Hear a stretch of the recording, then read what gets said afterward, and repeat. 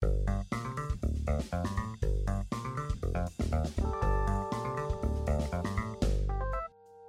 Positive Momentum, this is Meet the CEO, a show that takes you behind the scenes of the working lives of people who've reached what some might call the pinnacle of the career ladder.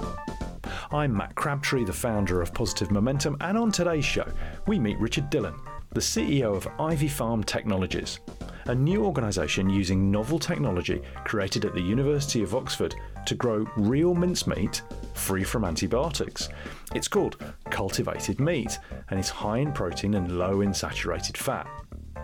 Now, the team at Ivy Farm describe themselves as an inquisitive bunch of bioengineers and scientists who love animals, love the planet, but also love bacon sandwiches. Today they're still in the R&D stage, but as you'll hear from Rich, they're starting to plan for major production in the near future so that those of us who do can continue to enjoy real meat, but without any of the environmental and welfare impact of the way meat is currently produced. Now, Rich started his career at P&G before moving to Red Bull, where he was ultimately head of global sales. After 13 years and some extraordinary growth at the legendary category creator that is Red Bull, Rich joined the Lagunitas Brewing Company, helping them to expand beyond the USA and into more than 35 countries worldwide, before in 2018, Lagunitas was bought by Heineken, where Rich spent a further couple of years helping to integrate them before the world of cultivated meat came knocking. I started out, as we always do on Meet the CEO, by asking Rich why he became a CEO. That's a good question, Matt. And honestly, I didn't dream of being a CEO as a teenager. I don't think many people do. They might do now with Elon Musk and whatnot. That's true. I wanted to be a footballer. And I'm 47 years old and I've only just accepted that I won't play for Manchester United. So business was kind of my backup, if I'm honest. And even then, as I got into it, I never had a big grand plan to be a CEO. It just happened organically. So if you put me on the spot and say, why, looking back, I think, first, I've always loved business. I think it's because I'm naturally competitive. I love sports. I love games. Especially team games like football, I see it like, we've got goals to hit, we've got strategies to develop, problems to solve, and ultimately, other teams to beat. And to do that within a team environment, I just love it. And I think that's where it comes from. And then probably the second thing is my dad ran his own business.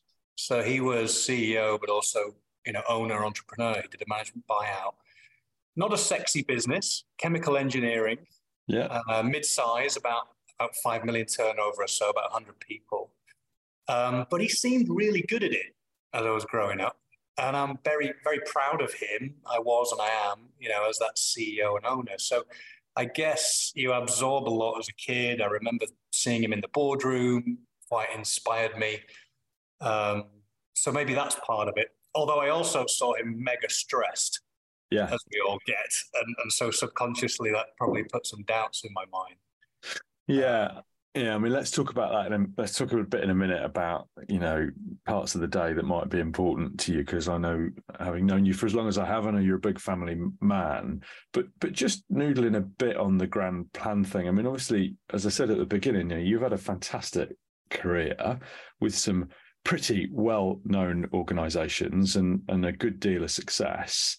When CEO of Ivy Farm, which I think was in stealth mode at the time, it wasn't even a known entity at the time, came along, what was it about being CEO of that made you think, yeah, I'll have a go at that? Because it's not like a normal set-up organisation where there's already a big team and revenue's flowing and everything's kind of normal. This is a really unusual type of role to take, right?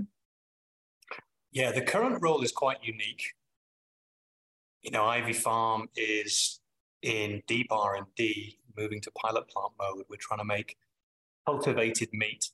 So real meat from stem cells from animals. You can grow it outside of an animal.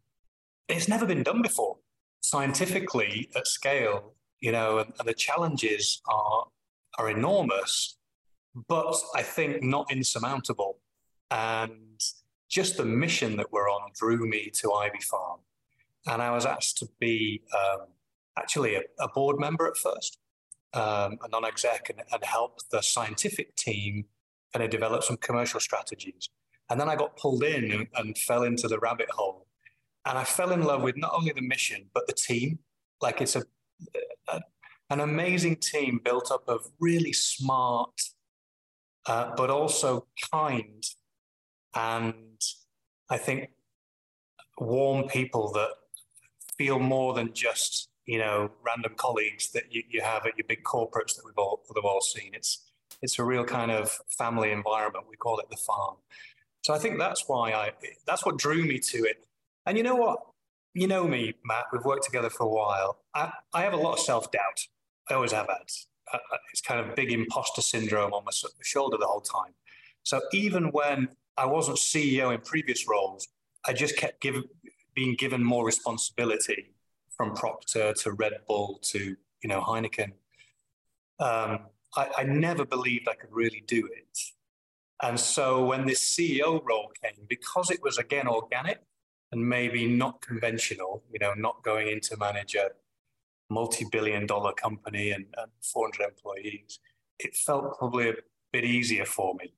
And of course, I still thought I'm never going to be able to do it, and I was scared. But no, I love it, and I'm throwing my heart and soul into it. Probably messing up a lot, but hopefully being forgiven. I need to be very careful that this doesn't turn into a coaching session and stays as a podcast. But as you know, I and several of my colleagues are some of your biggest fans. And as Ivy Farm grows and grows, you will do it with ease, and you have much more capability than sometimes you see. But it's not actually that unusual in successful leaders that they are able to keep a bit of that ego in check, and a bit of that imposter syndrome somehow, if that's the right word for it, somehow actually seems to really help to keep your feet on the ground a little bit. I can also, however, what I will attest to is the fact that it's a really unique business, having been lucky enough to be invited a couple of times to the farm. It's a remarkable thing, and in a remarkable group of people who, you're absolutely right, are definitely the cleverest I've come across. But you're right, the kindest as well. That it's a unique combination. It's a very special thing you're all doing, and as you say, you've got to make the science work, but it's looking good. But this is not an Ivy Farm podcast. I think we could do a whole one, and you do lots of interviews on the topic, so people can find you talking about that on many different channels. Let's get back to you as a CEO and go behind the curtain a bit. I'm happy to see you're at home today for this podcast recording, but home is not in the UK, right? So what is it about your day that's sacrosanct? What do you preserve all the week or the month? Maybe you've got different strategies in place. I'd love to come across like I'm, mega organized and wake up at 4 a.m. and do my Pilates and all that. Do you not? I was convinced you did. Not like you there. Oh, yeah, right, yeah. On a daily basis, I do like to get up fairly early, let's say about 6:30, and then nothing's really happening, no matter where I am in the world, normally. And so I'll do some form of exercise. So nothing too crazy, about 20 minutes or so of like stretching and body weight exercises. I've actually got into something, Matt. I'm hooked on, virtual reality, these Oculus. There's a box fit kind of game. Oh, is that? Okay. Yeah. And so I must look very silly now in my pajamas with my headset on, punching thin air at 6:45 in the morning. Brilliant. But I like to do that. If I don't do it and if I miss it for a couple of days, I miss it. But I think that's probably not what you're after, right? I mean, I travel a lot. And so actually what's sacrosanct to me is when I am home, so I'm home today, but then I'm flying out on Sunday somewhere else, right? So for today and this weekend, when the kids are here, I really want to be present with them. And I haven't been great at that in the past. I do put my heart and soul into business and all of the challenges. And sometimes I'm only partly present, but I'm getting better. And so this morning, I made the kids breakfast, and then there's a school run, and there'll be pickup today. And this weekend, my boys are playing football, my girls swimming. So I want to do that. I think that's sacrosanct. And then, of course, Matt, the only other sacrosanct thing for me is Manchester United. So whenever there's a game on, no matter where I am in the world, I have to watch that. Of course. I suspect a proportion of our podcast audience of either a proportion of them instantly now like you more and a proportion instantly like you less. But, you know, who cares, right? That's the way. Listen, the only thing that would change my mind about working for Ivy Farm is if the commercial job at Man United came up. So I hope you've got listeners out there that can make that happen. We'll do our best. We'll do our best. But hey, listen, cultivated meat is also very important too, right? So, listen, next question is about challenging events and situations. 47, so you've lived through a range of economic situations around the world, and you've typically been running global businesses. You and I worked together a lot at Red Bull, where you had considerable global responsibility. What's been the most challenging situation you've encountered, either as a CEO or in another role? And what have you learned from the challenges you've faced? Yeah, I haven't been CEO that long, so probably just generally across a kind of leadership positions. Without doubt, Matt, the hardest thing that I've had to do is lay off people. Yeah. I think business is about creating value for shareholders. And so, it's about profits and big returns and efficient budgets, which is all fine, right? And it means we need to make some tough decisions. But at the heart of those tough decisions lie people, the employees. And I'm a big softie, I think, at heart, genuinely at my core. And I care about the people around me, and I care about who I work with. And so on a couple of occasions, 2 or 3 occasions where redundancies have come, God, it's hard. It's hard not only to make the decision and develop the strategies, but then to execute it is super tough. It's impacting people's lives, and I think on one occasion it really hurt me to my soul. I got sick after it because I felt as though, maybe I didn't do it right, or the guilt from it, the ramifications of it. Yeah. And so, I thought 3 things I probably learned from it is, number one, I'm maybe a bit more guarded now. You knew me at Red Bull, the team I had when I was global head of sales, we were full friends as well as, colleagues and sidekicks. And yet now, maybe a bit older as well and other priorities and things, but maybe my team would describe me as a little bit more aloof. I'm still probably quite approachable and friendly and things, but I've had to guard myself a bit. It's probably not the right thing to do, but I felt it's a defense mechanism I had to put in place. No, I think you do have to do that, a degree of detachment, because you know that at one time or another you may have to do something that doesn't feel especially friendly or family oriented. I think you have to do it to protect yourself. I also think, though, anybody who says they find that bit of the job easy, I think has lost part of their humanity. That's supposed to be difficult. It's supposed to hurt. There's a lot of it about right now, right? Tech companies, laying off hundreds and in some cases thousands of people. And I ideally hope, in fact, I know, because we work with some of them, it does not feel easy. And execs like you are emotionally impacted by it. And that's not great, but it's kind of what you're paid for. So, nobody's going to get violins playing for you too much. But I do think anyone who's listening to this podcast who is thinking about senior leadership in their future has to accept that sooner or later this will come along to everyone. Yeah. And it's never easy. And that protecting yourself with strategies like maybe being a bit more detached, it's not a bad thing. The other thing, I think it's a good point, Matt. The other thing I learned through it is when it does happen, because sometimes it's your decision, you're the boss, things change, situations economically, you make the decision and work it with your team. Other times it comes down on you.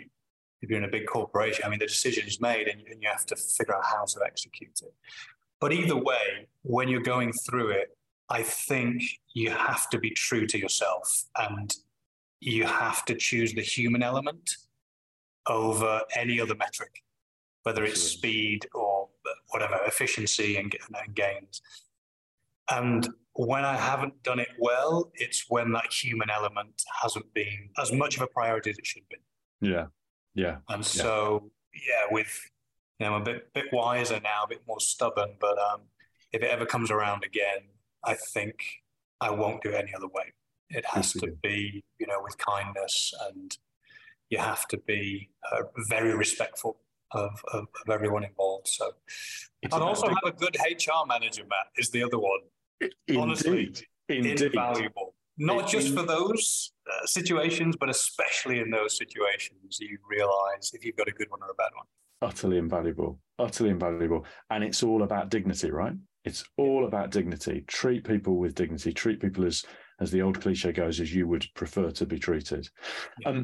Listen, I know you're under pressure for time, and I've got a few more questions for you. Who's most influenced the way you lead, Rich? I know you're an observer of others. You and I have often talked about the way others go about their tasks, both famous people and less well-known people. Who's been a big influence on you?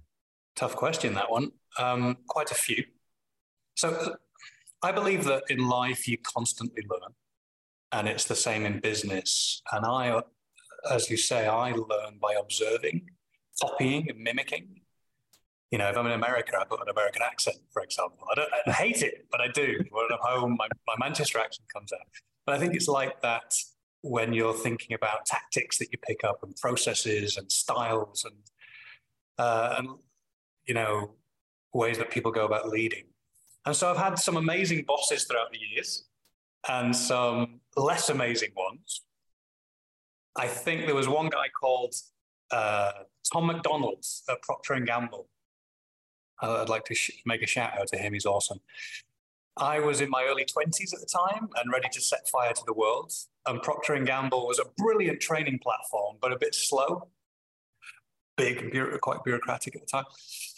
And he came in, I was working in the UK, he came in from the US, and he just had that step up in energy and positivity. And the bit that I learned, I really respected from him and tried to emulate, is he was a real man manager.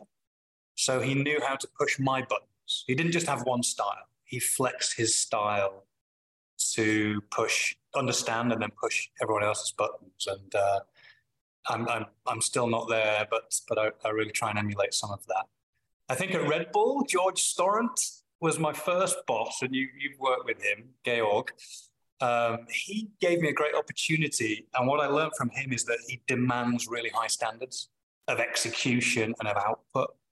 And I think I take a lot of that on. I might have even surpassed him by now, a bit of a taskmaster. But I learned a lot from him. And then the other one at Red Bull was Manfred Huckel, who I guess he was chief commercial officer, basically quasi-CEO, right? And my boss for many years. And I think, Matt, I'd like to get your opinion on this. I think he was the epitome of level 5 leadership. So Jim Collins, what was it? Built to last or good to great? Built to last, absolutely. Yeah, follow up to good to great. Yeah. Yeah. In one of those books, it was talked about level 5 leadership, and I think it was about being humble. Yep, correct. Putting others in the spotlight, being in the background, which he was, and sometimes could get frustrating, but actually he was still very determined and driven and had a great moral compass behind it. And what I think I appreciated most about him is that he really believed in me, gave me the spotlight, even when I gave up on myself. And so just gave me loads of opportunities. And he's a great guy. I miss him now. I think I appreciate him more looking back than I did at the time. So, I'd love to get somewhere close to his level 5 leadership. Yeah, and I really think you are. And I think you're spot on with him. Obviously, I know George very well. Manfred I knew less well, but I do remember a meeting halfway up a mountain one day in a funny little Austrian building. In a hut. And the hut, exactly. And he his presence in that meeting was felt, but was in no way overbearing. And he is unusual in that regard, in that his presence was felt, but he would just sit on the edges and let you guys do what you wanted to do and develop Red Bull into the extraordinary success that it has been and still is. But he was there and could just nudge and guide. I'd never thought about level 5 equivalent, but I think you're absolutely right. Absolutely right. Talking of that higher level behavior, you're now busy building an executive team and have got lots of the jigsaw pieces in place now.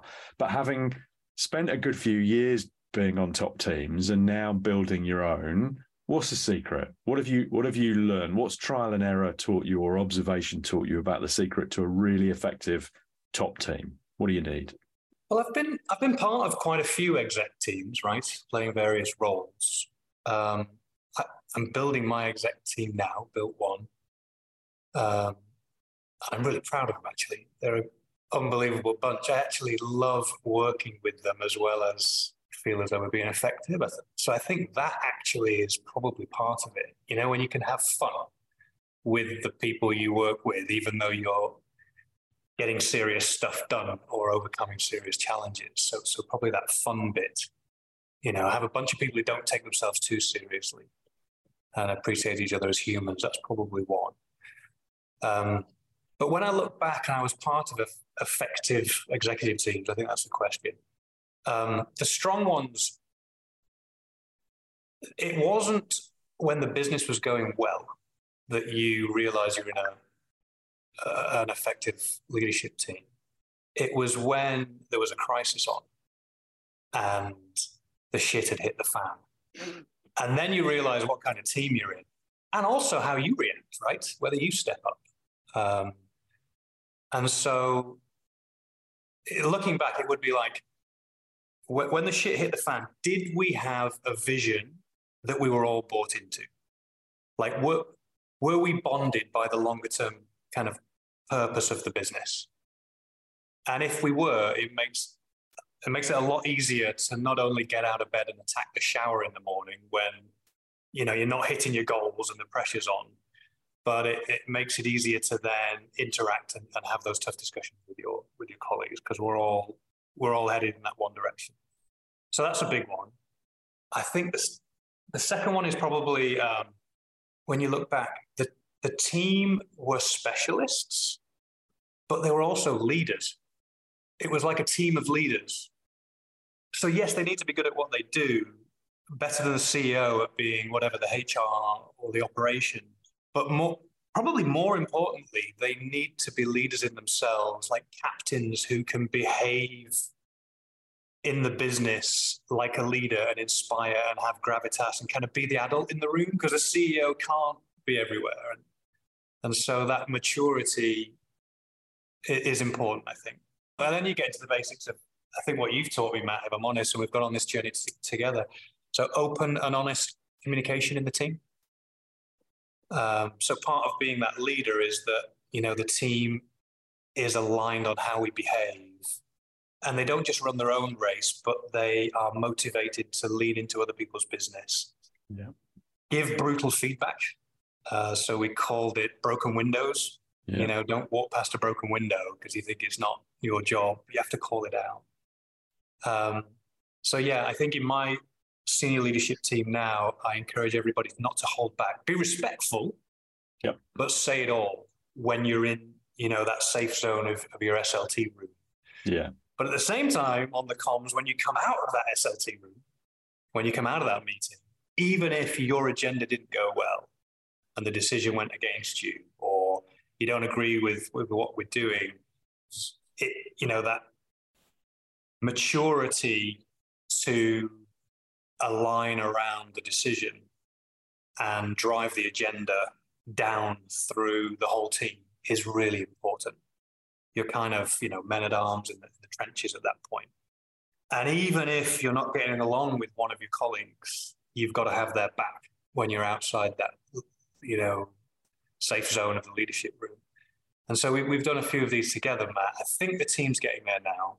I do. Yeah, they are. I've had to also, step up as well because in the business that I'm in, we're only 55, 60 employees and things are moving very fast. You have to be over everything. You're kind of falling over each other a little bit, right? And you have to be so aligned.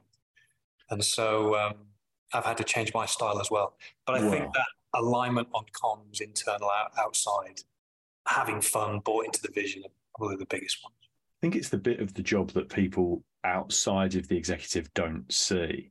So to look at the job of CEO and see you, naturally, you're the mouthpiece of the organization, you're leading comms, you're, making calls on strategy, but actually there's a whole team dynamic role for the contemporary CEO, which is about making sure that those interactions between executive members are as frictious as they can be to create creativity and the dissonance that you need to make sure that you don't misstep, but then the cohesiveness outside of the executive space. And it's a very tough balance to walk. I've talked about it often. If it was easy, everybody would be doing it, and it's not. And you guys are, you're developing a really, really, shout out to the Ivy Farm exec team. You are developing really neatly, but in the middle of something that's really challenging, really complex, and things moving at pace. And it's about the people, Matt. It's about the people. So just to give a couple of examples. Al Russell is our chairman, but he's also helping us out on some science topics. But a brilliant scientist, but a brilliant people person who brings that dynamic to the team. And then you've got, our kind of CFO and our COO are much more into the operational, call it as it is side. So, everyone having their style needs to be appreciated around the table. And then suddenly you can take on anything. Yep, absolutely. But I also think everybody thinking about what their style is and being coached by a good CEO to adapt to the circumstances so things don't become overplayed strengths. And that, I think, is the bit of the job that people shouldn't see a CEO doing, but that I think sometimes don't even know is happening. And the hours on end that you and other CEOs I work with spend, in sort of counseling sessions with their execs, listening, absorbing, just nudging in the right direction, maybe in the way that, Tom did, back in the day at P&G. It's a special skill. Rich, I've got two more questions for you, and I know you're against the clock. So let me get to the last couple. Big change on your horizon. What's the biggest change on your horizon? I mean, goodness, you're in the depths of an R&D business heading toward commercialization. So I guess it might be that, but maybe it's something different. What's big for you? Well, first of all, Matt, you keep saying I'm in a rush.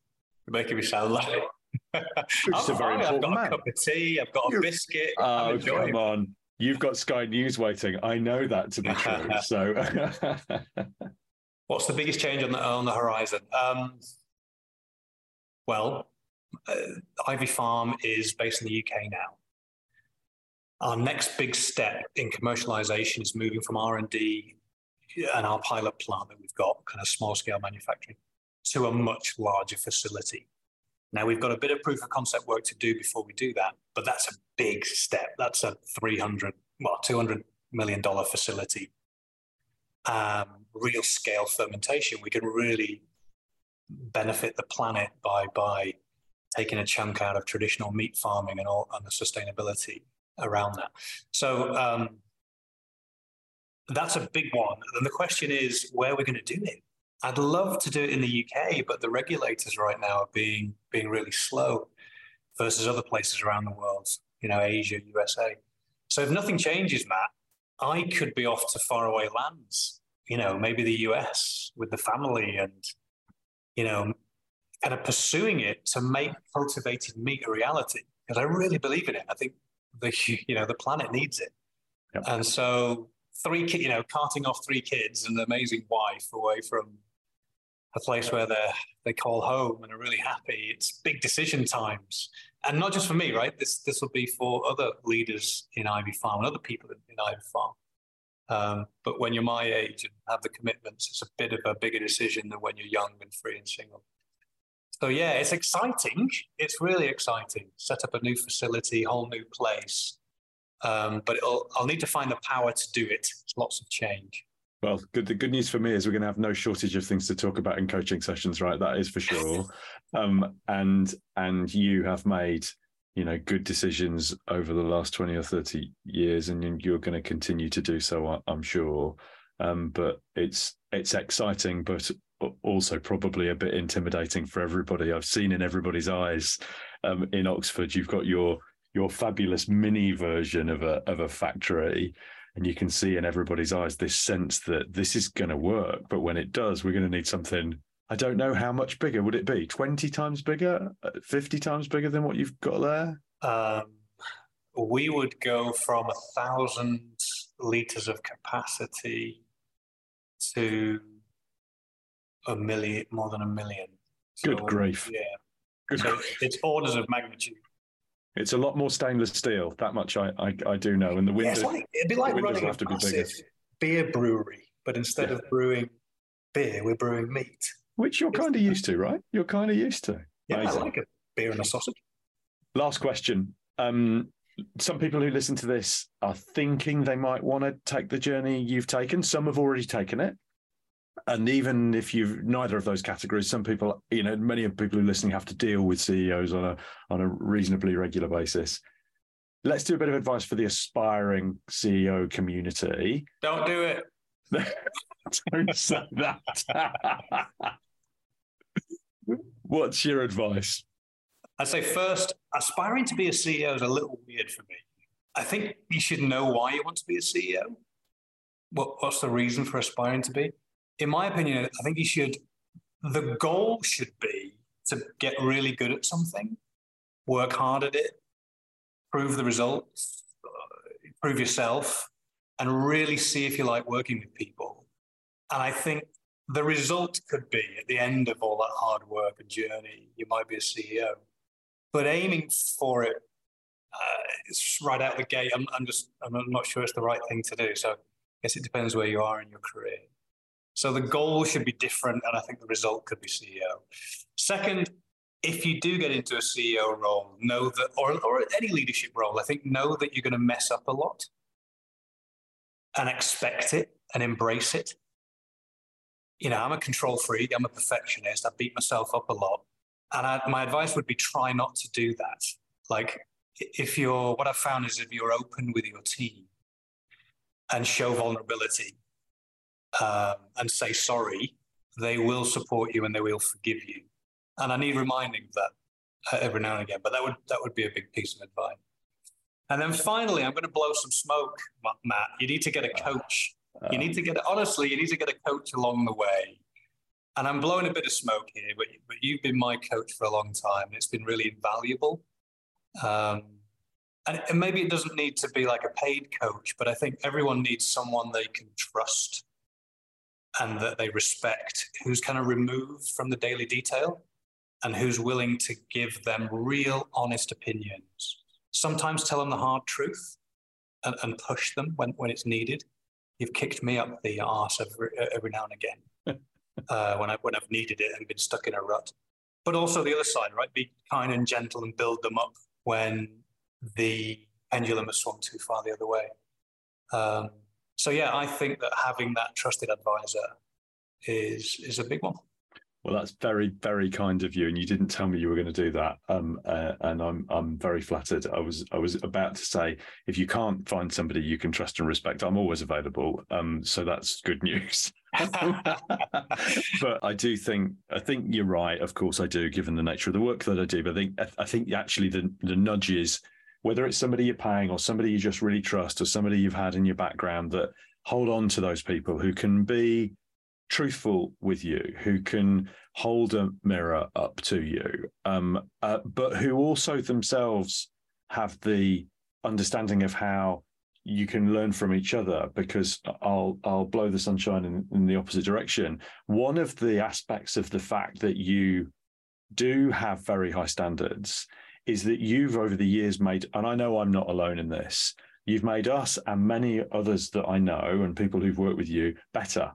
because we up our game, because we go, okay, this is Rich, and you're going to need to be on the money here.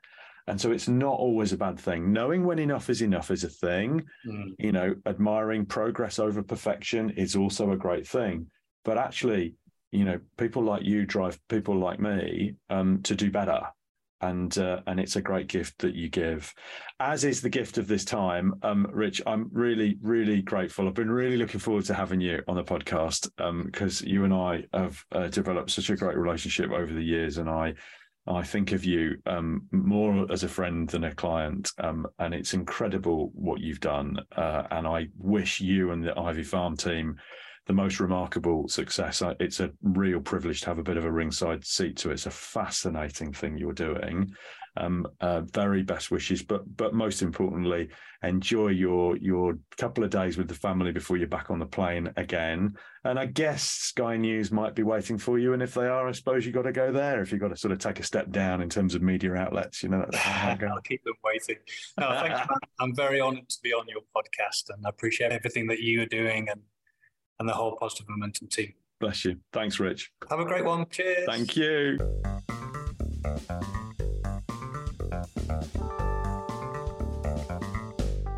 As with so many of our other guests, Rich didn't set out to become a CEO, and quite rightly worries about people who do. But you can see how watching his dad's business and having a lifelong passion for team sports set the seeds for what would inevitably lead to the highest levels of leadership. I'm always struck by Rich's self-effacing style, and whilst, as you can hear, he's no fear of showing his softer, more vulnerable side, you can imagine, I'm sure, that working with him is not for the faint of heart. I've lost count of the number of people he's led over the years who've grown immeasurably during their time with him, and have gone off now to senior roles in organisations all over the world. He sets a remarkable standard for detail and understanding. I just recently watched him engaging with a group of bioengineers on the finer details of cultivated meat production, and it reminded me that to excel at this level, you've really got to do your homework, and boy, does Rich do that.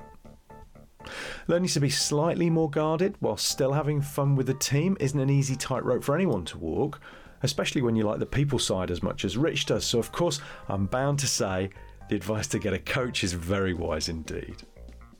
So while Rich goes off for a VR boxing workout, we'll bid him adieu and say thanks, and of course thanks also to you for listening. If you're a new listener and you've enjoyed learning from Rich, then take a look at our past episodes, and of course click that subscribe button on your platform of choice. If you're a regular, thanks so much, and remember, if you get the chance to share this series with others, we'd be incredibly grateful. Meantime, best wishes in all your endeavours, and look forward to welcoming you to the next episode of Meet the CEO from Positive Momentum.